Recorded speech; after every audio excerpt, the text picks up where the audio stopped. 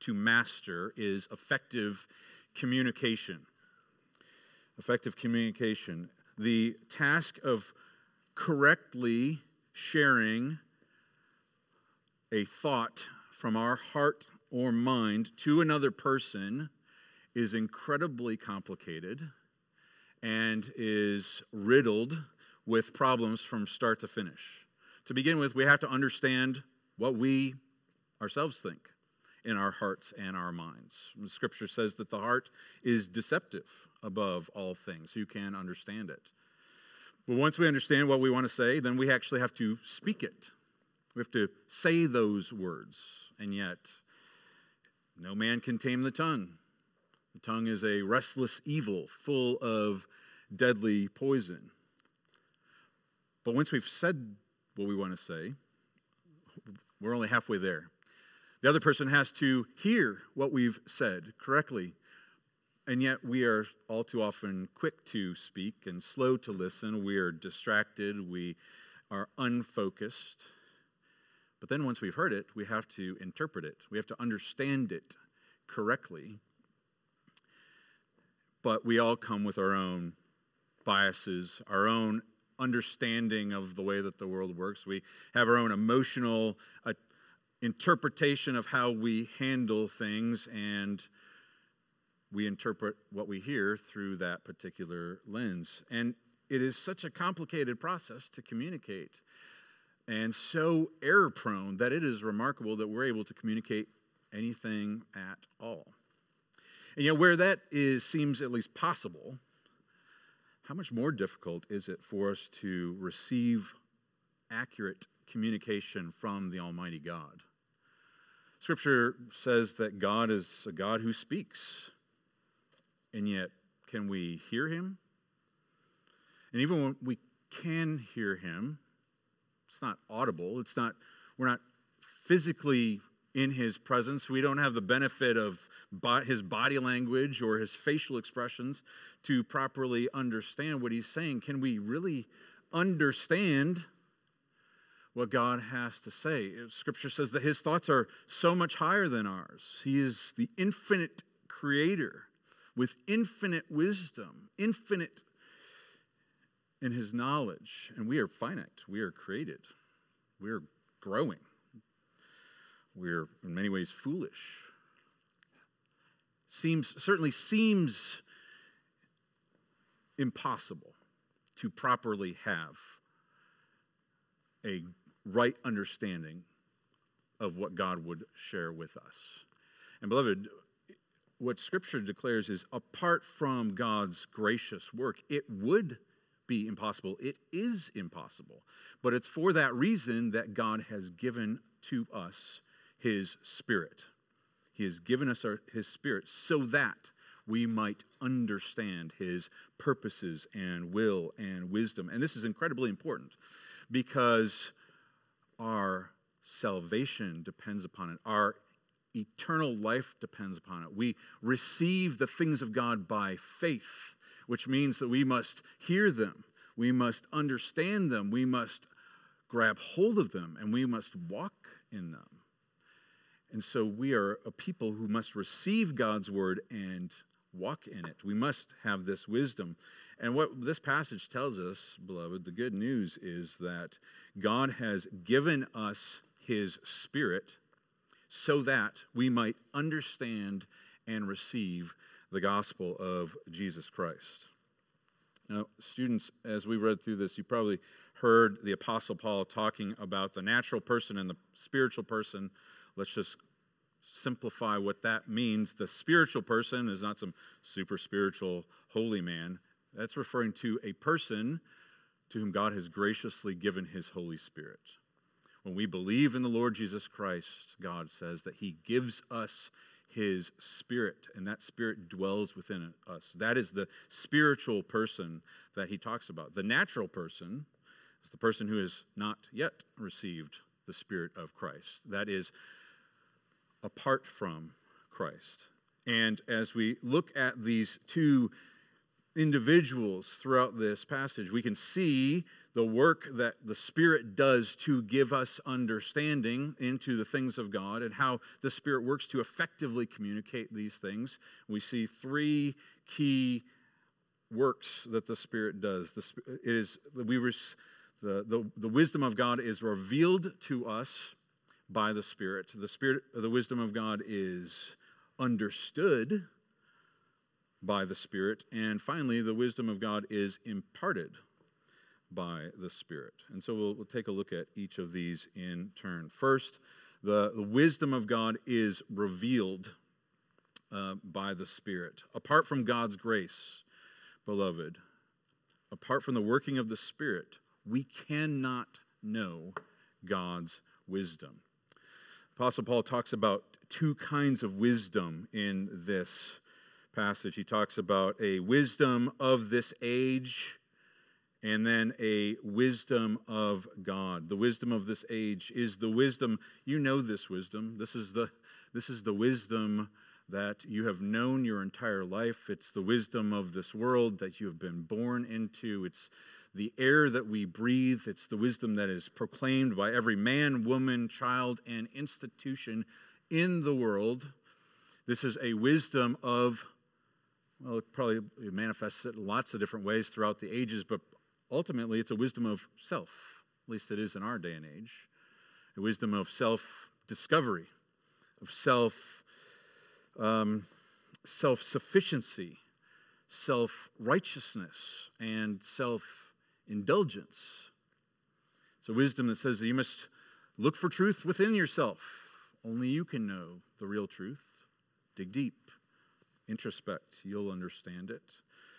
And while we're at it, you don't really need anybody else. You can sufficiently accomplish all that you need to do on your own. You are enough. You are your own island.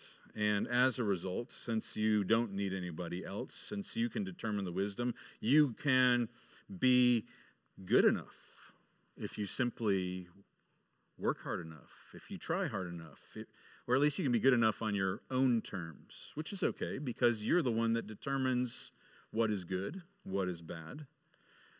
And because you've probably judged yourself good through your own means, you really deserve what is good. Indulge. This is the only life that you have. Make the most of it. It's a wisdom of self. And there's certainly an appeal that each one of us is drawn to, isn't there? But there's a deficiency in this wisdom, and it's the source of the wisdom. Paul says that this is not a wisdom of this age or the rulers of this age who are doomed to pass away. This wisdom comes from those who are doomed to pass away. It is insufficient. By contrast, there is another wisdom that is superior because it is coming from God, the infinite God, God who created even this age and the rulers of this age. He proclaims that this is truth.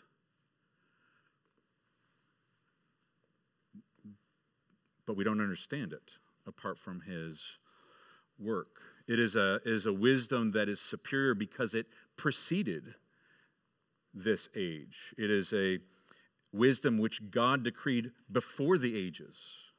And it is a wisdom that succeeds this age because it is a wisdom that is for our glory. A wisdom that enables us to experience glory. And it's a secret wisdom. It's a secret and hidden wisdom that Paul says. I mean, we all have secrets, some intentionally and some unintentionally.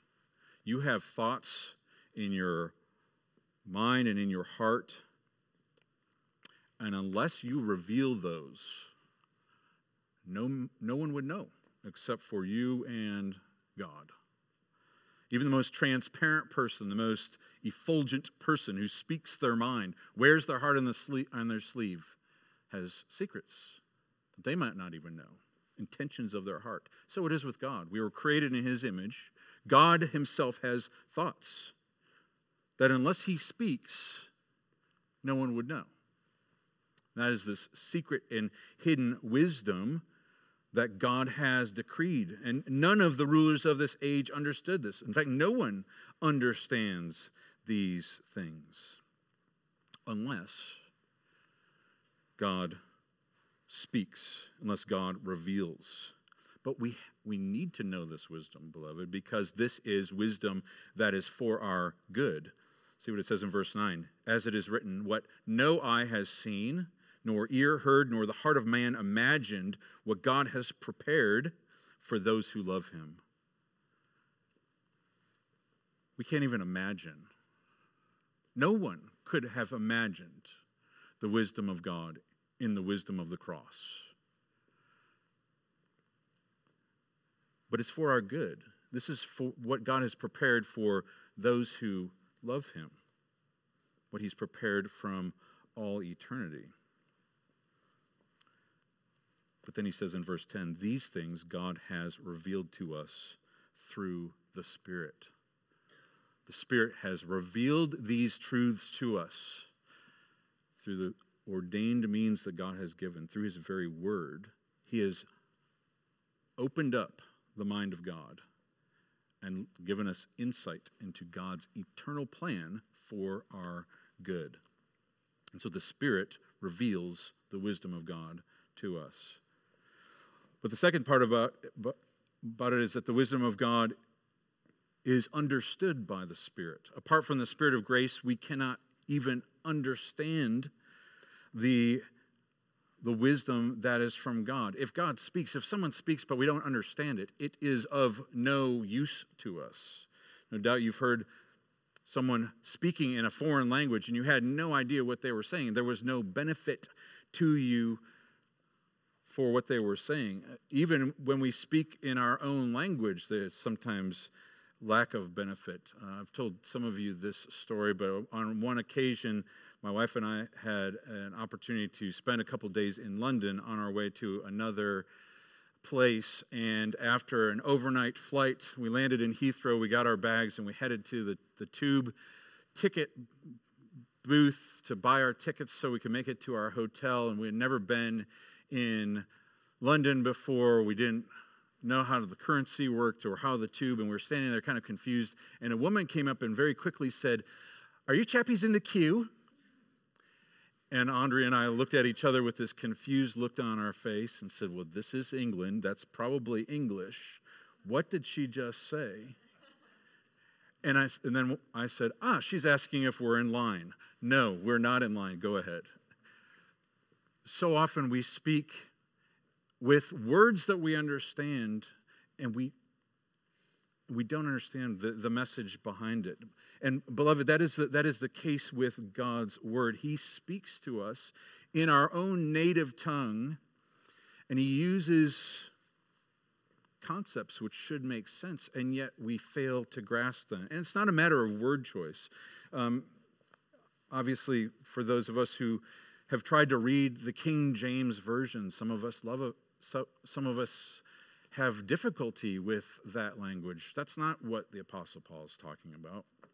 It's not a matter of these and thous and thines, which are causing the confusion. And it's not even a question of the theological language that we use, the justification, sanctification, glorification, all of which are important concepts for us to understand. That's not what he's talking about. He's talking about the basic truths of our faith, the very wisdom of the cross itself.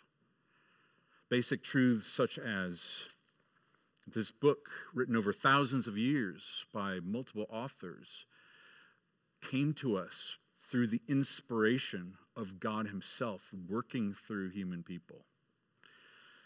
Truths such as the Son of God, the eternal Son of God, becoming an infant, a human being, and walking in this life, clothed with humanity and garbed as a human for all eternity.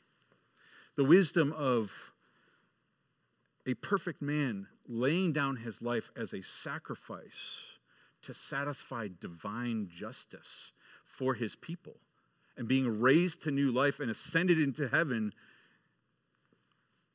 to rule over his creation.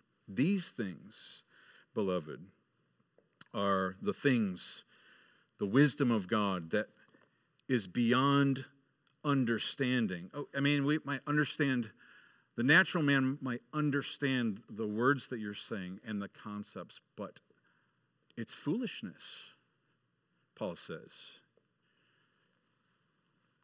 Isn't that what he says? He says they're folly to him. He can't understand them because they're spiritually discerned. And every one of us has tried to explain something difficult to someone else and has had that difficult interaction where we're trying to get the other person to understand what we're trying to explain. And with the things of this world, it's probably just a matter of time before we could give a proper amount of information. But that's not the case with spiritual things, beloved. Apart from the working of God's Spirit, our words are as effective as speaking to dead and dry bones. It is a useless endeavor. They will never understand. Which, beloved, ought to make you rejoice. Because if you understand the wisdom of God in Jesus Christ, if you have assented to this fact that Jesus Christ came for you and laid down his life for you, and you are clinging to the hope of that, that is work. That is evidence of the Spirit's work in your life. And that is a gift of God by his sovereign and good pleasure. He has revealed these things to you, and he's given you understanding so that you might live. And beloved, he is, when we struggle to explain something, when we struggle to get somebody to understand something, we understand what we're trying to convey. And if only we could give a part of our spirit to someone else, a part of our mind, then they might understand what we're trying to get across. And what Paul says is that is what God has done.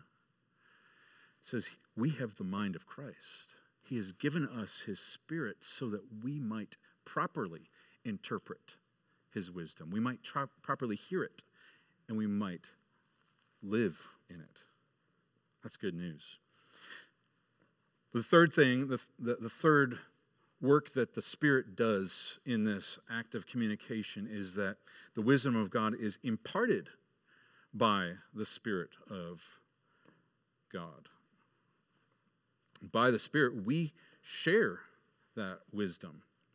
This may seem counterproductive. I don't know if this seems counterproductive to you. It seems a little counterproductive to me. If the natural man will never understand the things of God, and we have received an understanding of God's wisdom, why would we ever waste our time with sharing the wisdom of God? They'll never understand it. They'll never understand it. Should we only speak to those people who already believe in the gospel of grace? But we have these commands in Scripture about go and make disciples. How does that ever possibly work? The Apostle Paul said in Romans, he said, faith comes by hearing. And here in 1 Corinthians, right there in verse 6, he says, among the mature we do impart wisdom. We impart wisdom. There's a transfer of wisdom that happens. And he says later that he imparts with words. Where is it? Verse 13. And we impart this in words not taught by human wisdom, but taught by the Spirit, interpreting spiritual truths to those who are spiritual. Hear what he's saying. He's saying that Paul received the wisdom of God. And he spoke the words. But as he spoke, the Spirit taught. The Spirit used Paul's speech to communicate this wisdom. And it was received. It was imparted by those to whom God had given the Spirit. And beloved, I think we fail to comprehend the power of the Spirit that God has put into you and me. I know that I deny this power in my own life far too often. If you may know the story from the book of Ezekiel and the dry bones, the valley of the dry bones. What happened was the Lord took Ezekiel to this valley, and there's all these dry bones. And the Lord says, Ezekiel, can these dry bones live? Now, if that was me, I think I would just simply give the obvious answer, no, Lord, these are dry bones. These were alive, but they're dead, and they're dry, dead bones. Don't live. Can't happen. Ezekiel's answer was much wiser than mine. He just said, you know, Lord. You know. And I don't think he was being wishy-washy. I think Ezekiel recognized that God's power and his plan and his purposes are far greater than even we can ever imagine. He just said, you know, Lord. And the Lord's answer to Ezekiel was, Ezekiel, prophesy to those dead bones.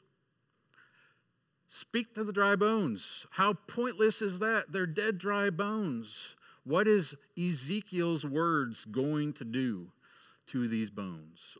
Specifically, what the Lord said was, prophesy to these bones and say to them, O dry bones, hear the word of the Lord. Thus says the Lord God to these bones, behold, I will cause breath to enter you, and you shall live. And I will lay sinews upon you, and I will cause flesh to come upon you, and cover you with skin, and put breath in you, and you shall live, and you shall know that I am the Lord. And Ezekiel did. He prophesied to those bones, and that very thing happened. Those bones gained flesh, stood up, and became alive. And beloved, that same life-giving spirit that was in Ezekiel is in you and me by faith. That's what happened at Pentecost.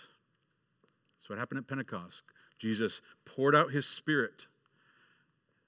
And what happened in that story? These people who didn't understand the wisdom of God in the cross received the understanding of what Christ had done and how God had accomplished salvation in Jesus Christ. And they gained the understanding in order to communicate it. Peter, who had been confused and couldn't stop putting his foot in his mouth in all the Gospels, now stands up and proclaims with boldness the gospel of Jesus Christ. And it was imparted.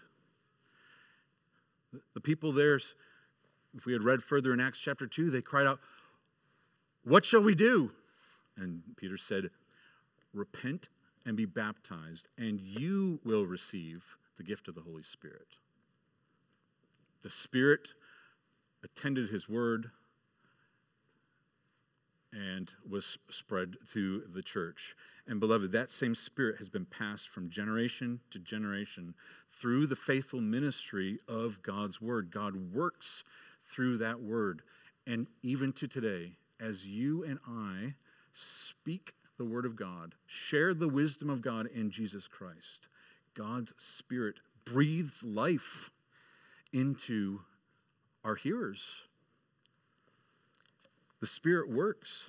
Now, that I do not mean that we have the power to save. We do not have the power to save. God will have mercy on whom he will have mercy, and he will not have mercy on those whom he wishes to withhold mercy. The natural person, we might speak the hope of the gospel and foolishness, folly. I don't understand what you're saying. I'm not going to trust in it. And yet, God commands us to speak. And at the same time, we can't prevent God's grace from happening. God will save each and every one of his chosen people. It just may not be through you and I if we are not faithful. But why wouldn't we be faithful? Why wouldn't we speak of the hope that we have?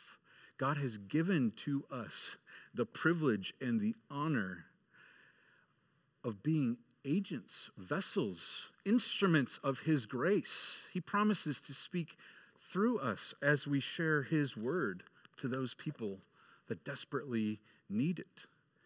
And beloved, this is a work of eternal significance. How could we not give ourselves to it? And so as we consider those three things that the Spirit does in this work of communicating the wisdom of God, it's right for us to consider how we ought to properly respond in these ways. So we'll consider three ways that we should respond. The first is, since the Spirit reveals God's wisdom, we ought to receive that wisdom through the means that God provides. The Spirit speaks through God's word. God has given to us his very word. His wisdom is here, and it's a message that proclaims the wisdom of God in Christ Jesus. All of Scripture, from Genesis to Revelation, proclaims this gospel of Jesus Christ. That was God's eternal plan to save a people for himself. It's the wisdom of the cross, Paul says in 1 Corinthians 1, that is the power of God to save us. And so, beloved, if you have never truly heard the message of the gospel, if you've never truly received that message and understood it, then understand this: the Spirit urges you to believe in the message, the wisdom of God in Jesus Christ. Namely this, that God sent his Son to lay down his life for you and for me, to pay the penalty for us, that we might dwell with him forever and ever as his beloved children in glory, with no pain or sadness, but merely basking in the glow of his love forever and ever. The Spirit urges you, trust in the Lord Jesus Christ, and you will be saved. We ought to we must receive this wisdom of God. It's our very life. Second, since the Spirit grants understanding, we must grow in our understanding. Just as an infant must grow and mature throughout their life, so we who have been given spiritual birth must grow in our wisdom. Paul says, or it says elsewhere in Scripture, grow in the grace and the knowledge of the Lord Jesus Christ. We must continue to work out our salvation with fear and trembling, and God gives us means to do so. The Spirit works through the preached word of God. The Spirit works through the private reading and study of his word. The Spirit works through the communal study of God's word. All of those are necessary for us to grow in our understanding of God's wisdom. We'll never plumb the depths of the wisdom that God has for us. And finally, since the Spirit imparts his grace through his servants, we must speak. We must share that hope that we have in Christ. Brothers and sisters, for those of us who have the gift of being parents, when we speak God's word to our children, we are imparting God's wisdom to them, that they might grow wise. Share God's word and the message of the gospel with those who do not know Christ, that they might receive this wisdom. For the Spirit works through his people. Share it with those who already do have this, that they might grow in their wisdom. And as we do, the Spirit imparts wisdom to us as we struggle through that process of understanding God's word so that we can communicate it. God imparts it to us, that wisdom, and imparts it to our hearers. And brothers and sisters, that is glorious. But to that point, who really gets the glory? Who really gets the glory? I mean, verse 7 says that God decreed this wisdom before the ages for our glory. There is an element that we receive glory in this work because God has graciously allowed us to be co-laborers with Christ. He's using our voices, our minds, our hearts to share this wisdom with another person. We glory in the salvation that is ours in this message of the cross. Our glory is certainly present, but more than that, beloved, isn't it true that the Spirit gets the glory? Because apart from the Spirit, we would never understand. Apart from the Spirit, our words would be useless. And apart from the Spirit, no one would ever receive what we're saying. But isn't it true that more than that the Son gets the glory? Because the Holy Spirit is His Spirit. The message of the cross is the message of Jesus Christ and His faithfulness. He is our wisdom. But above all that, it's the Father who gets the glory, because this plan, this glorious plan, was His, decreed before the ages for our glory. It was His Son that He chose to send to redeem and rescue us for His own glory. It was His Spirit that He sent at the request of His Son. And it is His choice to use weak and foolish vessels like you and me as part of His redemptive and glorious purposes, as co-laborers with Christ. And beloved, when one day when we have a victor's crown placed on our head for our faithfulness to Christ in proclaiming this gospel of grace and remaining true to the end, no doubt each one of us will line up and throw our victor's crown at His feet, the feet of His throne of grace, and we will sing, not to us, O Lord, not to us, but to you be all the glory, because God indeed is glorious. Beloved, you and I, we never have to wonder what God is thinking. We never have to wonder what God's plan is, because God has revealed to us His plan through His Word by His Spirit. And you don't have to wonder what God is thinking about you, because this is what He has prepared for you and for me who love Him. He's revealed it in this wisdom of the cross. Beloved, God so loved the world that He gave His one and only Son, that whoever believes in Him will not perish, but have eternal life. Do you hear that? Do you hear that message? That's there because the Spirit was at work to bring us that message. Do you understand that message? It's because the Spirit has been at work in you to accept those things. Can you believe it?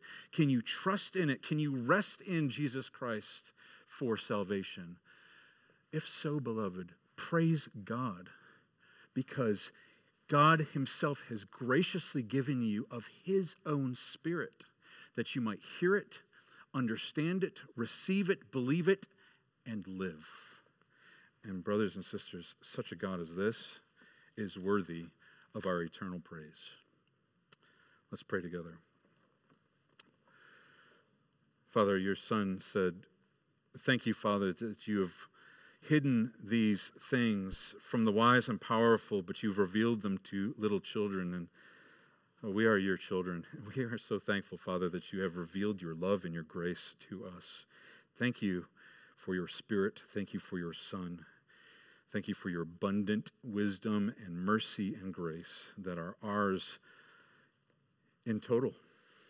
Help us to praise you with hearts full of gladness and joy. And we pray all this in Jesus' name. Amen.